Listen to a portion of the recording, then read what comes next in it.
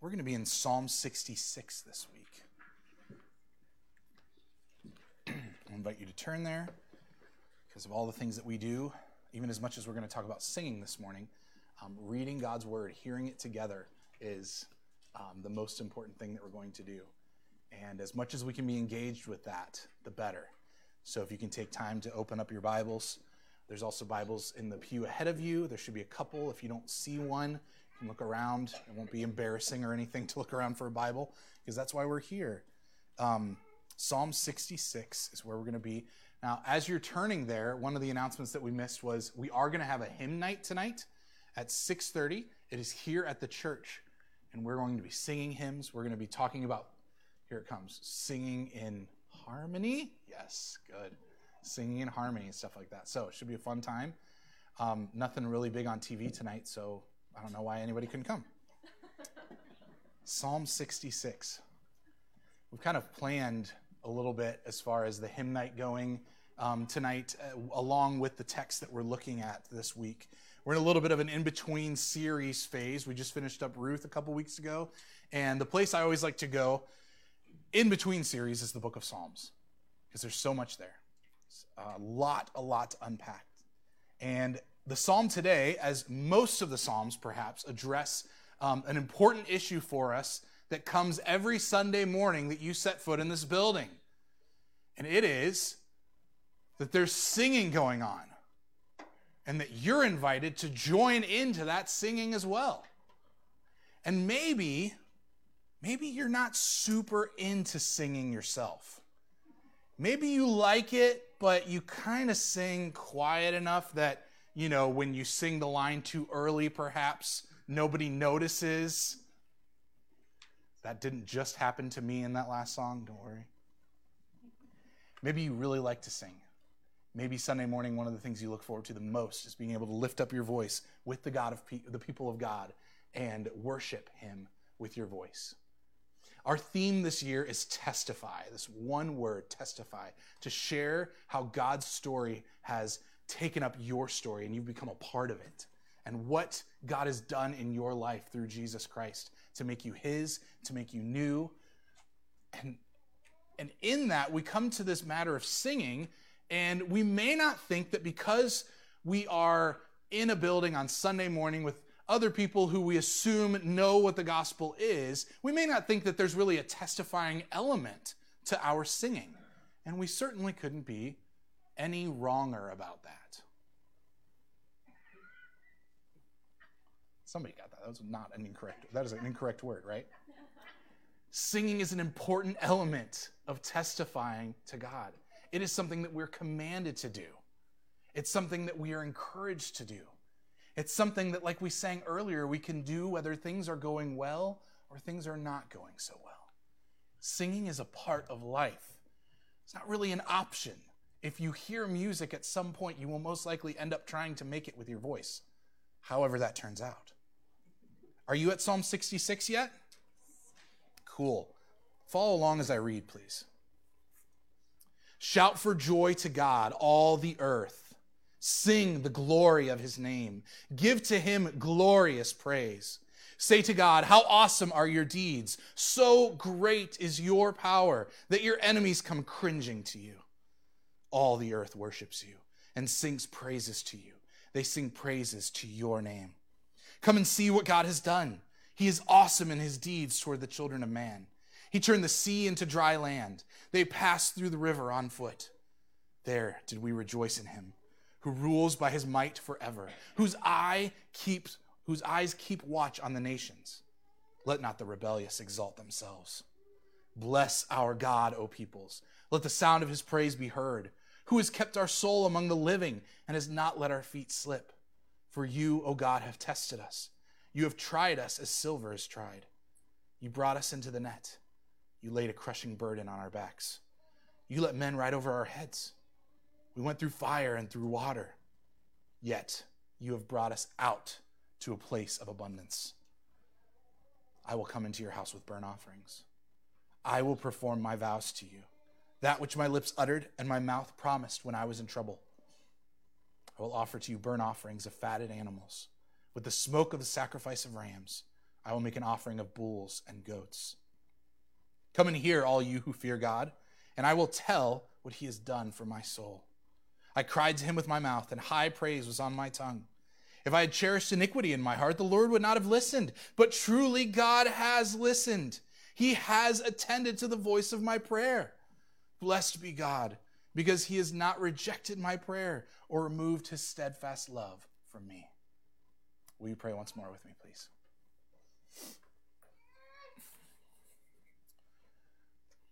Father, what we come to you now in request has a double impact on our immediate context. That one, we are coming to your word as we do every Sunday, asking for you to speak clearly and truthfully as only you can. And similarly, Lord, we're asking that you would give us an unction by your Spirit to lift up our voices, to obey the call of this, your word, your inspired text that so clearly calls us to lift up our voices in song. Father, may we not be cast down by the cares of this world so much so that we forget the truth of who you are and the truth of what Christ has done for us. But may we ever rest in that truth, regardless of whether the sun is shining or it is raining on our hearts and lives. Help us now, we pray. Grant your Spirit, open our ears, and glorify Jesus. We pray in his name. Amen. Title this morning is Testify in Song. Testify in Song. So what does singing testify to in your life? Do you ever sing throughout the week besides Sunday morning? Does anybody ever catch you doing it? Are you embarrassed? Where does it happen? How do you feel? What song is on your lips when this happens? Are they those songs that come on the radio or when you shuffle your music on your phone? Even if you haven't heard them in years, perhaps, as soon as they come back on, the words come back to you as if you knew it like the back of your hand. Most songs like this, whether they're praise songs or otherwise, become the soundtrack to different times of our life, don't they? You might think back on a certain season of life, perhaps when your children were a certain age, or when you were in college, or high school years, middle school, whatever it might be, and you might be able to best remember those times through a song. Keith Getty. Anybody know who Keith Getty is? Keith Getty writes many of the hymns that we sing on Sunday mornings. Keith and Kristen, they're hymn writers, modern hymn writers. And in an article I read this past week, Keith says that singing is always a witness to something. Singing is always a witness to something. Let's test that in a very simple way. When was the last time you sang the ABCs? Were you trying to remember the ABCs when you sang them? Were you teaching them to someone? Is it your favorite song? There could be all sorts of context for why the ABCs might have come out of your mouth. But there is a story behind why you know that song, right? Whether you're singing it to teach someone, remind yourself, or just because you like the tune, there's a story behind it. Someone taught you that song. And they made sure that you knew it. Why? Because you need to know your ABCs, right? It's a part of our communication. Well, what we sing on Sunday morning matters as well. I don't know if you know this, but my wife spends a lot of time during the week, hours upon hours, pouring through hymnals. I'm just kidding, maybe not that much time. But she spends time every week working hard to pick music that frames the sermon passage for the week. Though I have a tendency sometimes to look at the list she gives me and say, I like all those songs, let's do them. She's able to say, well, I don't know if this song really hits what the passage is saying, or maybe there's a better one that hits it a little bit more, that's a little bit more clearly related. On Sunday morning, our worship songs are geared towards what we are going to see in God's Word. And they're not just meant to be a shuffling through our favorite playlist, and maybe on this Sunday your favorite song ends up being up there, or one that you really don't like ends up there.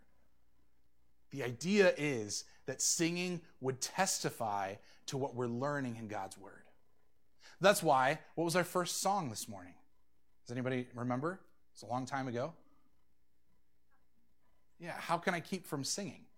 Do you think that was chosen intentionally? We're going to talk about singing. Yeah, of course.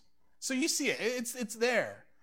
What we see in Psalm 66 today is that God's word calls us, not only in Psalm 66, but in many different places, even outside the book of Psalms, God's word calls us to see and testify to others, that is to tell others, the glory of his name and his awesome deeds.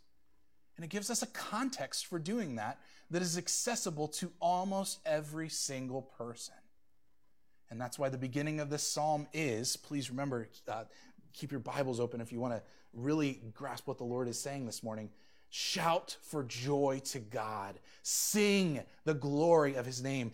Give to him glorious praise. Say to God, how awesome are your deeds. You see, even in those first 3 verses, a repetition of command, do these things, sing, say, shout even. So there's a clear call for us to testify to others. We'll see that later on here in this psalm, particularly why we chose this one for this week. But singing is a foundational part of the Christian life. Now, is it going to be foundational to people who literally, physically cannot sing? Well, of course it's going to look differently, right? But really, when we think about, and maybe in your mind you're thinking, okay, well, what if I can't sing? What if I have laryngitis? What if there's somebody who's lost their voice forever? What if they've never been able to talk? There's all sorts of circumstances where we could say, hey, this changes a little bit, but I'll tell you how it changes. It changes because the people who cannot sing that may be in your life need you to sing all the louder on their behalf, and so they might be encouraged as well. It does not diminish the command, the call to sing to the Lord, whether we are good at it or whether we can't do it at all. And it's an incredibly freeing thing. I want so much to just kind of ditch my sermon notes and just tell you my story about singing, because I grew up in church, and I'm not going to start telling the story, I promise. I'm going to give you the snapshot of it. I grew up going to church. I grew up not wanting to sing. It wasn't anything for me. I didn't feel like I was good at it. I didn't care about what was being sung. But when I met Jesus, everything changed. I mean, sure enough, I could find other songs that didn't have to do with Christ that I would sing at the top of my lungs, in the back of the school bus, perhaps. But when I met Christ, this call to sing made sense with what the Lord was doing in my heart. And I've seen it in so many other people. And sometimes it's the most glorious in those of us who have no singing ability at all, right? We don't have that to rest on. We might think that it's a hindrance that I can't sing as beautifully as Sarah Vion can. But in some ways, I have an advantage. I even though I can't rest on that confidence, I can put more of my confidence on Christ. Not to say that my wife's confidence isn't in Christ. I know it is. But you get what I'm saying here, right? What we think might be a hindrance is actually in some ways a gift.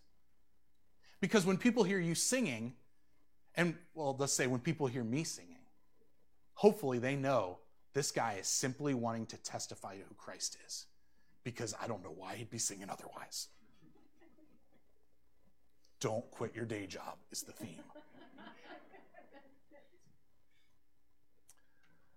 So we're called to testify in what we proclaim each week through singing, and you are called. Singing is, in fact, of all the things that we do, we talk about how reading God's word is the most important, right? Singing is probably the most engaging, right? Because I am calling you to engage during the sermon, right? I want you to be thinking about these things. I don't want you to just turn off and say, all right, I'll see you in 30, 40, or please God, not 50 minutes. But I want you to be engaged during this time. But when we say, now stand and sing with us, there is an even greater degree of actual physical engagement because you're standing up off your seat. You're getting ready. Okay, I'm going to do something with my voice. I don't know what it's going to sound like, but hopefully everybody else is singing, right? You're participating in a more, perhaps in a more intentional way, perhaps in a more engaging way than other parts of the service. And that is because it is the part where we all gather together to testify to who Christ is. Have you ever walked past the building when people are singing in it? This is a legitimate question because I never have. I've usually been in it. But I wonder what it sounds like. I wonder what the neighborhood hears. 100 years ago, it would have made sense for every church to have a bell tower. and to ring the bell just before the service would start to remind everybody, hey, you slept in, it's time to go to church, right? And I've thought about this. What if we got a bell in our neighborhood? What would that testify to the world around us, to the neighborhood around us? I'm not saying how they would respond, because I'm sure there's a lot of people that don't want to be woken up even at 9 o'clock in the morning on a Sunday. But calling people into something, having some clear declaration that we want you to come, and not just come and sit and be entertained or be listening only, but to participate. And singing is, in fact, the first response you have to the Word of God every Sunday morning. When we spend time in a sermon, you stop afterwards and we sing a song. It's the first thing you do to respond to God's Word as we gather corporately. Whether we're alone or whether with others, we mostly fill our lives with songs and music that matches our mood.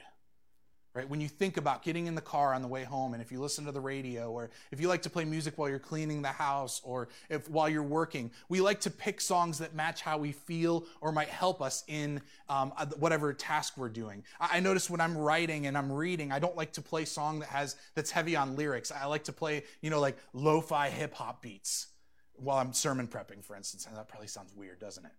But just a simple background music that helps me focus, but also, might make me go like this a little bit while I'm prepping, right? Because I love music.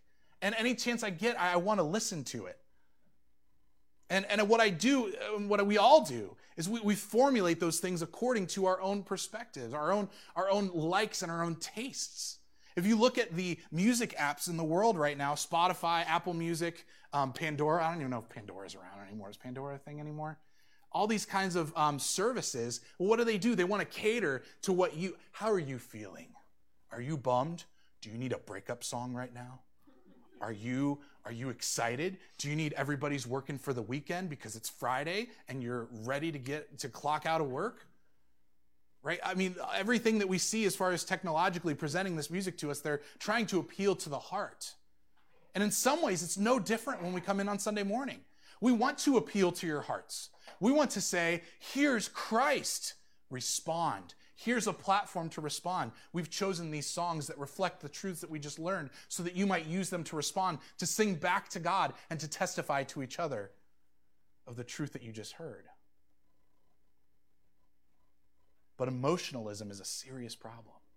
Emotionalism is when we make our decisions and we determine how we're going to feel, react, and think about things based on how we feel. Not based on whether it's true, not based on our needs, but based on our feelings. It's our tendency to let our feelings dictate our actions and to interpret our reality. So you might get in your car after church today and you might say to someone, how do you think church went this morning? How do you feel it went? And you might say, oh my goodness, we sang some great songs. I love those songs. I was so glad that they picked those songs because some weeks, don't like them. They're not good. Or I just don't know them and I don't care to learn. This is emotionalism, friends. This is where we let our emotions dictate our interpretation of how things are. Of course, we do this in many other contexts as well. This is the water that we swim in our culture. How I feel determines how I act. Truth is relative in this context. And even Christians who are committed to the truth of God's words are not immune to this temptation. What you decide to do on Sunday afternoon may just be completely emotionally based, right? I preached a sermon and I had to take care of the kids all morning. I'm going to go home and take a nap. That could be an emotional decision. It doesn't have to be. And I'm going to try to figure out the best way possible to not let it be an emotional decision when I do it. But we make these decisions based on how we feel and we miss the truth. Let me give you 3 examples as well. Pandemic passivity is, again, some alliteration I thought of because I'm brilliant like that. Being in the pandemic has made us passive about certain things. When we hear this call to shout for joy to God and to sing to the glory of his name, we might say, we didn't have in-person church for however many weeks. We haven't even set foot in a church building. I haven't lifted up my voice to sing. I don't see why we need it. I did fine throughout 2020 without singing when I was sitting at home by myself. pandemic passivity. Our flesh might look at what this task is and say, I'm not feeling it. I don't need it. Then we might just have simple temptation to worldly thinkings. We might determine how we see singing based on the way that the world does. Because again, people that might walk by our building while we're lifting up our voices might go, bunch of weirdos in there. I have no idea what they're talking about or singing about. They're singing about it. Oh, that's embarrassing. I would never want to be caught with one of those kind of crowds. Then again, others might walk by and say, they're singing. I only sing when I'm really, really loving something, when something really has impacted me. What is it that group of people has been so impacted that they come together on Sunday mornings and lift up their voices to sing about it? Do you see how testifying through song is an impacting element of our witness to the world? But we may be tempted to think in a worldly way. We might also face spiritual opposition. A simple question. Could the enemy of your souls want you to keep your mouth shut during worship? Could he want you to, in those times of distress and sadness and weariness throughout the week, when a hymn comes to mind that perhaps the Holy Spirit reminds you of, would the enemy of your souls not love to say, don't sing. You can't. You're not good. And it's so embarrassing. And you know those are just words. They don't compare with your feelings. Our temptations are great in this world, in the spiritual warfare that we face, and even in our own flesh. But the psalm gives us a strong foundation of, yes, an imperative, but also great reason and great joy to be found. So let's look at it in three simple sections. The first 7 verses refer to God's global mission and how singing takes place in that. Again, we've already read the first 3 verses multiple times. How awesome are your deeds. Say this to God. Sing the glory of his name. Give to him glorious praise. Shout for joy to God. Who is being called in this first verse? Shout for joy to God. Who? All the earth. What is it that God wants to accomplish in the earth? Does he simply want them singing all the greatest hits of the psalm, the Psalter? Hey, Psalm 66 is on the radio. Everybody sing together. When you're at like a big baseball game, or I don't know, maybe you go to football games or something, and people do the wave. Why do people do the wave? It's so dumb, isn't it? If we said right now, and we're not going to, and please don't, because it'd be so weird for a church service. But if I told you to get up and start doing the wave right now, you should be embarrassed, and you should not do it. You should at least be embarrassed for me. The wave is a weird thing, but why do people do it? They do it because they can say, all right, here we go, whoa, and then they go, oh, and it stopped right here before there was still 3,000 seats on this side, right? Well, what's the end goal? If you can get the whole stadium to do the wave, you've accomplished a wave. Congratulations, you've impacted the world so wonderfully. What God wants us to do in singing is not just say, oh, look at those Christians. They just love their Savior so much. Oh, isn't that sweet? It's like the wave. It's not like the wave. This is God's global mission for the world, to engage in worshiping him, what we were made to do, but our hearts are opposed to it for so many reasons. You've got the command here in this first 4 verses very clearly. This is a text that we are called to obey. Does it look different for us? Sure. Sorry, Sarah, I keep using you. Sarah's going to do this differently than I am, right? Because she's a worship leader. So when she reads, shout for joy to God and sing to the glory of his name, she's also thinking in the context of, I'm going to put music together and I'm going to help people engage in this, right? So it's going to be a little bit different. And that's okay. Again, it may be different with people who have various lung capacity, for instance, right? I get that. But the command is there, and it's something that we're called to obey. Shout, sing, say, give him praise. Come and see. In verse 5, come and see.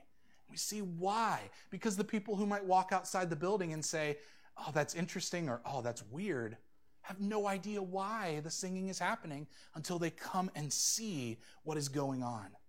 In verses 1 through 4, we have the ideal and the ultimate end, that there will not be a soul on the new earth. When Jesus returns and makes everything right, there will not be a soul on the earth that does not sing to the glory of God. Right now, most don't. The change happens in verse 5. Come and see what God has done. He is awesome in his deeds toward the children of man. He turned the sea into dry land. What story is this, folks? What sea is he talking about? The Red Sea, the Exodus. Can you imagine? I mean, boy, this is a text you could preach on every single Sunday, and just picture in your minds being in front of a lake and thinking there's no way across. And then suddenly the wind blows and there's dry land right in the middle of it. Walls of water on either side of you. What is it that the Israelites did after they crossed the Red Sea? What was the first thing they did? They sang a song. They wrote a song for the moment. I mean, my goodness. They came up with a song. They said, we have to lift up our voices at what God has done. His salvation is great. His deeds are awesome. Even his enemies come cringing and acknowledging his power. In the setup of this psalm, there's no emotionalism. There's no call to say, now I really want you to feel this song, right? I really want you to put some emotion into it. Now, are emotions bad? No, emotions are not bad. Emotionalism is a temptation to make emotions supreme. But something that I've said in youth group for years is that we need to let our thinking and what we know to be true roll over our feelings and how we feel. I mean, this is not only a problem for various stages of life, but it is for the whole of life.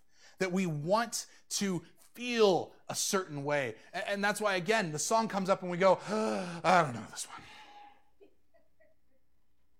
And our thought is maybe even at the very least, we might say, I'll listen and I'll just embrace everything. I don't know, my friends. I don't want to tell you what to do from my own self.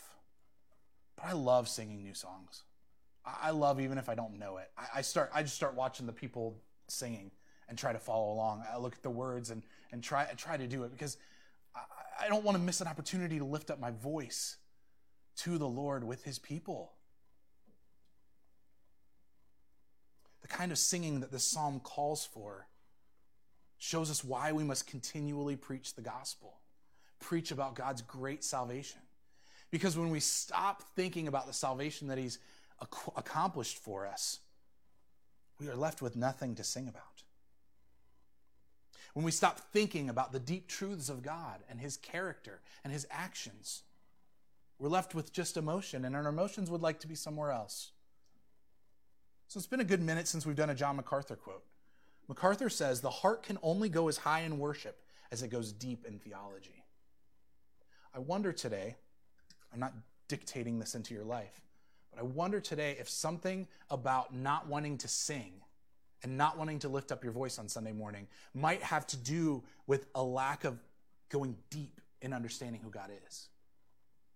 I wonder if you're thinking about this and thinking, okay, I'll genuinely think about it. Why don't I lift up my voice? I wonder if there might be something to going deeper into what God has done for you in Christ that might free you. Because what we're calling people to is not saying, hey, we just want to make this building shake with loud voices of Christians. I don't care about that. That's not it at all. What I care about and what the Word of God cares about is you're lining up in obedience with him and you're experiencing the kind of joy that verse 1 talks about. Joy of salvation that causes you to sing for how great it is. So what does your singing testify to? I know maybe, again, we might be thinking, my singing just testifies to the fact that I have no idea how to sing. That might be one of the biggest hurdles for us. It's funny, but it's also true, right?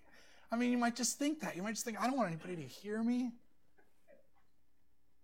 But if our goal is to testify to each other of who God is, because we have multiple audiences when we worship, do we not? Worship through song. We sing to the Lord, but we're also singing in the midst of each other. And we may, in fact, be singing just in case somebody's walking by outside the building at that time. All of this is going on, and we want to embrace it in light of what God is doing, not in light of how we feel. Gospel saturation of our heart produces abiding joy in Christ, and that remains even under pressure. And there's pressure to come. Look at this next section, verses 8 through 12. Bless our God, O peoples. So we start again with a call. hey, look, O peoples, everyone, bless our God. Let the sound of his praise be heard. He's kept our soul among the living and has not let our feet slip. And then in verse 10, he starts talking about God testing the people of God. You, O God, have tested us. You have tried us as silver is tried. You brought us into the net. You laid a crushing burden on our backs. You let men ride over our heads. We were enslaved. We went through fire and water.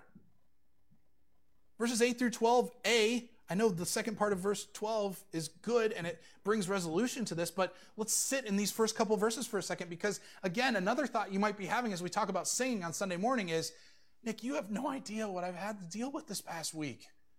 You can't expect me to lift up my voice in joy when I've had to bear such burdens and weight the week before, the month before, for this entire year maybe.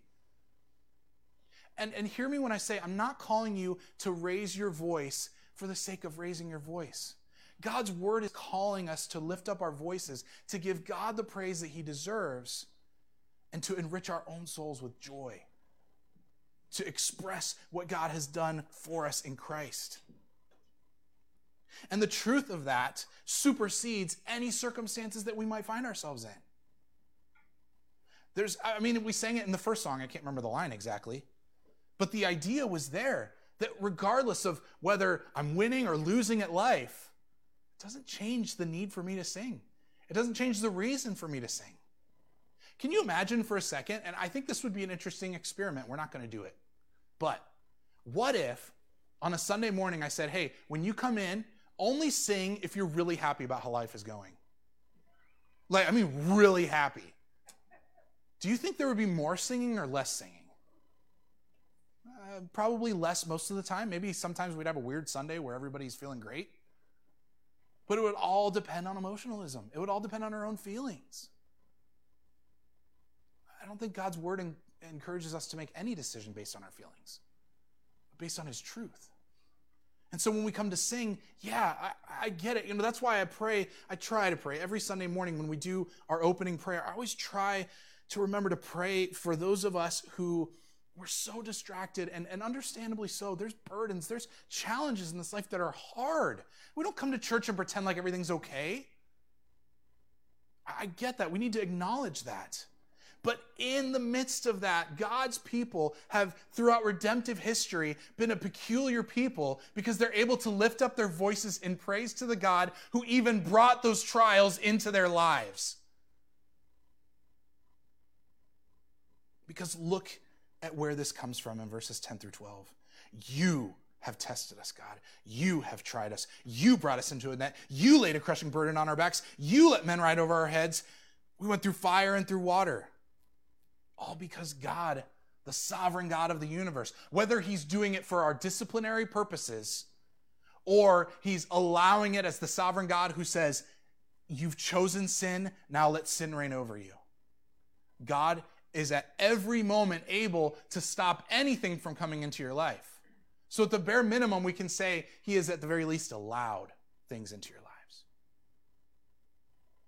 What's one of the number one complaints with non-believers about God when we have the pandemic, when we have insurrection and we have rebellion and all these things are going on in our country? What's the question? Where's God in all of that? I'll believe in God when I see him make a change, make things better. God's people are the ones who say, it is better to be with the Lord. It is better to spend one day in his house than 1,000 elsewhere. That his presence is what makes the difference of that. And Christ has come to be the presence of God in the midst of our trouble. We read in Sunday school, John 1:14 again.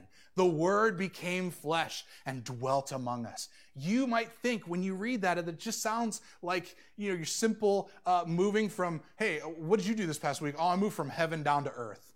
Got a new house. It's not that at all. He took on flesh. He, the eternal God, took on flesh and dwelt among us. He didn't say, okay, I'll come and live on the earth, but I'm going to live on this compound with a really big wall. Nobody's allowed in, just me. And that's going to have to be enough for you guys because you're all a mess. Jesus didn't say that. He came in and he took our mess into his own life too. The word became flesh and dwelt among us. Because in God doing all of these things, It says in the second half of verse 12, yet you have brought us out to a place of abundance. Do you see this in the lives of people like Ruth and Naomi? Do you see them coming from a place of sadness where their father-in-law dies, their husbands die, there's famine, there's all these questions of what I should do. Should I go with my mother-in-law back to her homeland? Should I stay here? And do you wonder, like them, does the Lord see me? Does he know? Is he going to provide me rest? He does. The testimony of God's people is God is sovereign over all these things. He's allowed these things to happen, and he's brought us not to a place where we feel like, okay, you made up for it. You paid off your debt. He brings us to a place of abundance. Christ himself fixes our situation by showing us that at the cross, God is truly for us and sustaining us through crushing burdens, giving us abundant reason to sing. And grammatically here, this Hebrew word for crushing burdens, remember we talked about last week, if you watched the sermon last week, the hapax legomenon, the time that a Hebrew word or Greek word in the Bible only appears one time. This is this crushing burden. It's a unique word. And I'm not going to go super far into it, but I realize, thinking about the uniqueness of this word and the uniqueness of everything that you guys face in the week ahead of you. None of us faces the exact same thing, but you have a high priest who's been tempted in every way just as you are and yet is without sin. Christ has fixed this. The change in verses 8 through 9 is the voice of not just everyone to sing to the God, but to sing to our God, to bless our God. He's come, he has tested, tried us, and crushed us even, but he's then given us abundance. His crushing is the idea of pressing heavily. It comes from the Lord, or is at very least allowed by him. And yet abundance happens. This reminds me, this is another one. So this word abundance is not exactly a hapax legomenon, but it's like a half-pax legomenon because it appears twice. Okay, and the other place that it shows up is a very familiar passage. Psalm 23, verse 5. You prepare a table before me in the presence of my enemies. What a picture is that, right? You prepare. Can you imagine God saying, hey, dinner plans tonight. I'm going to get all your enemies out. We're going to set up the table. We're going to have a really great meal. It's going to be awesome. You excited? No, my enemies are going to be there. That changes everything. Replace my enemies with my family, my friends, with you, Lord, with anybody, but not my enemies. You prepare a table for me in the presence of my enemies. You anoint my head with oil. My cup overflows. That word overflows is the abundant word that we see here. My cup overflows. Can you imagine being at a restaurant, having the waiter come in? Maybe you've had the waiter that, doesn't let your cup go, without being completely level, right? Like they're constantly giving you refills. Can you imagine the waiter coming and just giving you a refill and then it just pouring all over the table? And you're thinking, oh my goodness, I didn't want all of this. And yet this is what the Lord has done for you. You've lifted up your cup to him, Christian. He has overflowed it with great and abundant joy. Every reason to sing. The Israelite reading the psalm would have understood this and knowing salvation history. Jesus, the one for whom all of God's word was written to point to, understands this reality more than any of us because it was him who had a table prepared for him in the presence of all his enemies. It is him to whom God became an enemy. My God, why have you forsaken me? Jesus, the Son of God, who lived in perfect relationship, unbroken relationship with him. Never a disagreement, never an argument, always in line, always loving, always perfect. God made him the object of wrath. He made him who knew no sin to be sin for us so that we might become the righteousness of God. He did to Christ what you deserve to have done to you. Had a great conversation this past week with somebody. And we just gloried in this simple idea that it was not nails, a crown of thorns. It was not the whippings on his back that crushed Jesus, that in the garden made him say, Father, if there's any other way, let this cup pass from me. You see, he overflows your cup with abundance, but he's overflowed the cup of Christ with wrath. Overflowed. That is why he sweat drops of blood in the garden. That is why he said, my God, why have you forsaken me? Not, why have you let all these people do these things to me? But rather, you have turned your back on me. You've become like an enemy to me. He's done it for you, Christian. He's done it for all his people. So do you see the abundance that the psalmist is talking about here? The abundant, overflowing cup. The abundance that he's being brought into. And that all of this comes because of what God has ordained all the way through. I mean, think about back to Abraham. Why were they in Egypt in the first place? Were they being punished? Did they sin and then they got sent to Egypt like we see later on in the Judges? It's completely different. God says to Abraham, you're going to become a great people, and for 400 years they're going to go and suffer in Egypt. Does he say why? Because they were idolaters? No. He says that's going to happen. Does Abraham ask why? Not in what we see. I'm sure in his heart he wondered. Matthew 4:1, when Jesus goes to the desert to be tempted, it says Jesus was led up by the Spirit into the wilderness to be tempted by the devil. Anybody doing the reading plan? Did you get in Job this past week?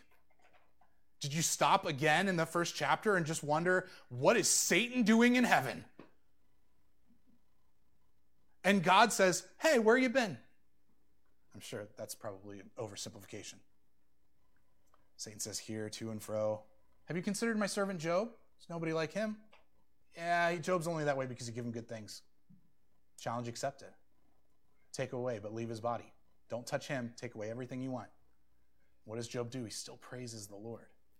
Blessed be the name of the Lord. And then, it continues, and I don't want to spoil it because we're reading it right now, so let's not go there. Mark 1:12, we see the same, just pulled these from the Synoptic Gospels, the same idea each time. Jesus is led into the wilderness by the Spirit to be tempted by the devil. The Spirit immediately drove him into the wilderness, Mark says in chapter 1. Luke 4:1 says, Jesus, full of the Holy Spirit, returned from the Jordan and was led by the Spirit into the wilderness.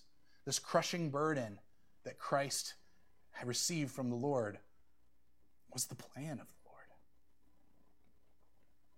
Christ is the true singer of these psalms. We best understand them when we see him not only in them or alluded to, but when we see him singing these things. Hebrews 12:2 says, looking to Jesus, who is the founder and perfecter of our faith, who for the joy that was set before him endured the cross, despising the shame, and is seated at the right hand of the throne of God. There is no greater abundance than the abundance that is experienced by the Son of God right now. For the joy set before him, he endured the cross. And he invites you into that same joy today, believer. Our greatest burden, though, is not the pressures of this life. As great as they may be, it's not a matter of our feelings or finances or physical health or the challenges that we face relationally. Our greatest burden is this thing of sin. And so verses 13 through 15, you have the psalmist saying, I'm going to offer everything that I am to Christ. All to Jesus I surrender, everything I owe to him. I'll come into your house with burnt offerings. I'll perform my vows to you, that which my lips uttered and my mouth promised when I was in trouble. He says, I was in a time where I asked God for help, and I said, Lord, I'll offer sacrifices. And he's saying, I'm going to make good on all of those things now. Make an offering of bulls and goats, sacrifice of rams, fatted animals. I mean, he is explaining all this to express that we give all to Jesus because he is worthy of that. Christ who became that complete sacrifice for us. I was thinking of Pilgrim's Progress in this. And why is it that we offer such a sacrifice? It's because of this true burden that we share with all of humanity, this burden of sin that drives us away from God. And if you don't know, in the Pilgrim's Progress, the main character, this is an allegory, and maybe you'll get the idea of it by just knowing that the main character's name was Christian, probably represents a certain kind of person. Christian has a burden on his back, a heavy, heavy burden, and his whole goal for the first part of the book is to get rid of that burden. And when he comes to Calvary, at the top of the hill stood a cross, Bunyan writes, and a little below the bottom was a stone tomb. In my dream, the author says, just as Christian came up to the cross, his burden loosened from his shoulders and fell off his back. It tumbled and continued to do so down the hill until it came to the mouth of the tomb, where it fell inside and was seen no more. If you've never read Pilgrim's Progress, please read Pilgrim's Progress. It's so good. It's so rich of this imagery. The fact that, you might have, our burden of sin has been dealt with at the cross because of what Christ has done. And you may still have burdens from this world, this crushing weight that's on you. But one day, it's going to be removed from your life forever. How do you embrace that today? Part of how you embrace it is by singing, by lifting up the praise of Christ. The last part of this psalm moves from the people of God to the individual testimony. We move from come and see in verse 5 to verse 13, come and hear, all you who fear God. Now, the psalmist has been speaking this whole time, but now he is speaking as an individual. He's speaking his own particular testimony at this point. When we realize that the pressures of life are not meaningless, we find the ability to sing this song in our hearts. One of the times in my life that a song has meant a lot, which I could go on for days for how songs have meant things for me, but most recently in our family, 2 years ago, in a time we're wondering what was the next thing, a song came into our lives that just perfectly expressed how we were feeling and became an anthem, as it were, throughout the house for months and months. And it's the song All My Ways by City of Light. And in it, the chorus goes, oh, what peace that I have found wherever I might be, for all my ways are known to you. Such a great comfort to know that God knows where we are and loves us and cares for us and meets our need. Another song at a different time in my life that we sing here, my worth is not in what I own. That song goes, my worth is not in skill or name, in win or lose, in pride or shame, but in the blood of Christ that flowed at the cross. I rejoice in my Redeemer, greatest treasure, wellspring of my soul, and I will trust in him no other. My soul is satisfied in him alone. God has made us emotional people. He's made us feel happiness, sorrow, joy, anger, all these kinds of things. But he intends for them to be an expression of the truth. He intends for us to let our emotions come under the reality of who he is. And that's not to say that you need to walk around with a big smile on your face all the time. God's word calls us to weep with those who weep and rejoice with those who rejoice. It also says, Paul tells us, that he knows how to be sorrowful and yet ever rejoicing. Because even though the pressures of this life are on him, he remembers who Christ is and what he's done for him. And songs can help us with that. The testifying people is comprised of testifying persons. We have to do this on an individual basis. We have to all individually lift up our voices to become a chorus of praise to the Lord. So when he says, come and hear, all you who fear God, I will tell you what he has done for my soul. Remember that your story, your testimony fits into the songs that we're going to sing. We're going to end with blessed assurance, Jesus is mine. Oh, what a foretaste of glory divine. That is not something that is just specific to one person's story, but it is the all-encompassing story of God's people, and we find our place in it when we lift up our voices. The songs we sang this morning, oh, for 1,000 tongues to sing, the King of love my Savior is. How can I keep from singing? Oh, praise the name. All of them have been designed to but to welcome us into worshiping him through song as he is worthy and as our hearts need to express for our own good, for our own contentment and satisfaction in Christ. So come in here, all you who fear God. I cried to him with my mouth, and high praise was on my tongue. If I had cherished iniquity in my heart, the Lord would not have listened. But truly God has listened, because he's taken care of my iniquities. He's removed my sin as far as the east is from the west. Because of that, God has listened. He has attended to the voice of my prayer. Blessed be God, because he has not rejected my prayer or removed his steadfast love from me. It's amazing that the beginning of the psalm starts with shout for joy to God. And then the end of it is, he has listened. Do you ever wonder, is God listening when you sing? Do you ever wonder if he's up there in heaven going, oh man, Nick's going to sing again. Guys, watch this. No. He delights in the praises of his people. He loves it when you lift up your voice and sing to him. We often leave hymns and other music on for our girls for a little while as they go to sleep. And some of the most beautiful moments are when Nora is laying in bed and we can just hear her singing, "Bless the Lord, oh my soul," or whatever song it might be. Because she's not singing for anybody. She probably doesn't even think about, I'm going to worship the Lord as I go to sleep tonight. But the Lord is pleased with it. He's pleased with your singing, brothers and sisters.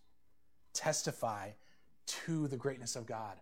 Show us, show me, show everyone around us who God is by raising up your voice this morning.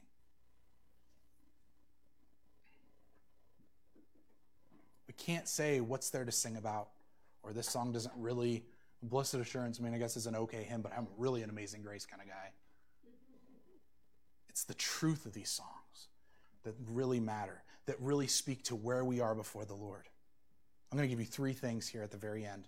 I'm not going to explain them, just 3 things for why we must sing. 1, before the Lord, we want to do it out of obedience and to bring him the glory that he deserves. He's called us to sing. If you can do it today, he's called you to do it. And he's worthy of that obedience, and he's worthy of the glory that comes from it. Secondly, think about yourself for a second. Not saying think about your feelings. Think about who you are. Think about who God made you to be.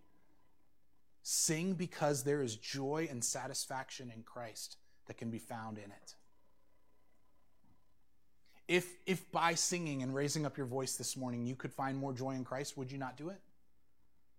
Would you not think differently about the song? Even if you like it, even if it's a really great song, would you think, this is an access for me to a greater depth of joy in who Christ is? Because it's me singing in response to what his word has said clearly to me. And then lastly, the whole point of this sermon, testify in song. The world is watching. There may even be people in here that don't know Christ, that may notice something about the way you're lifting up your voice to sing to God. So obedience and glory to Christ, joy and satisfaction in yourself, the salvation of the lost in Christ alone. Sing for those reasons. Those reasons don't change Sunday to Sunday. You may bear burdens, you may bear heavier worries than you had the week before. Those are legitimate. We don't want to dismiss them and act like they're nothing. But they're not greater than the gospel truth that we come to proclaim. Will you bow your heads with me, please? Lord, we thank you for the gift of singing. We thank you wherever we are on the spectrum of embracing it, that you've prescribed it to your people for your own glory and for our great joy. Help us now as we lift our voices to honor you with them. Make us those who testify to your greatness through song and through our whole lives. In Jesus' name, amen.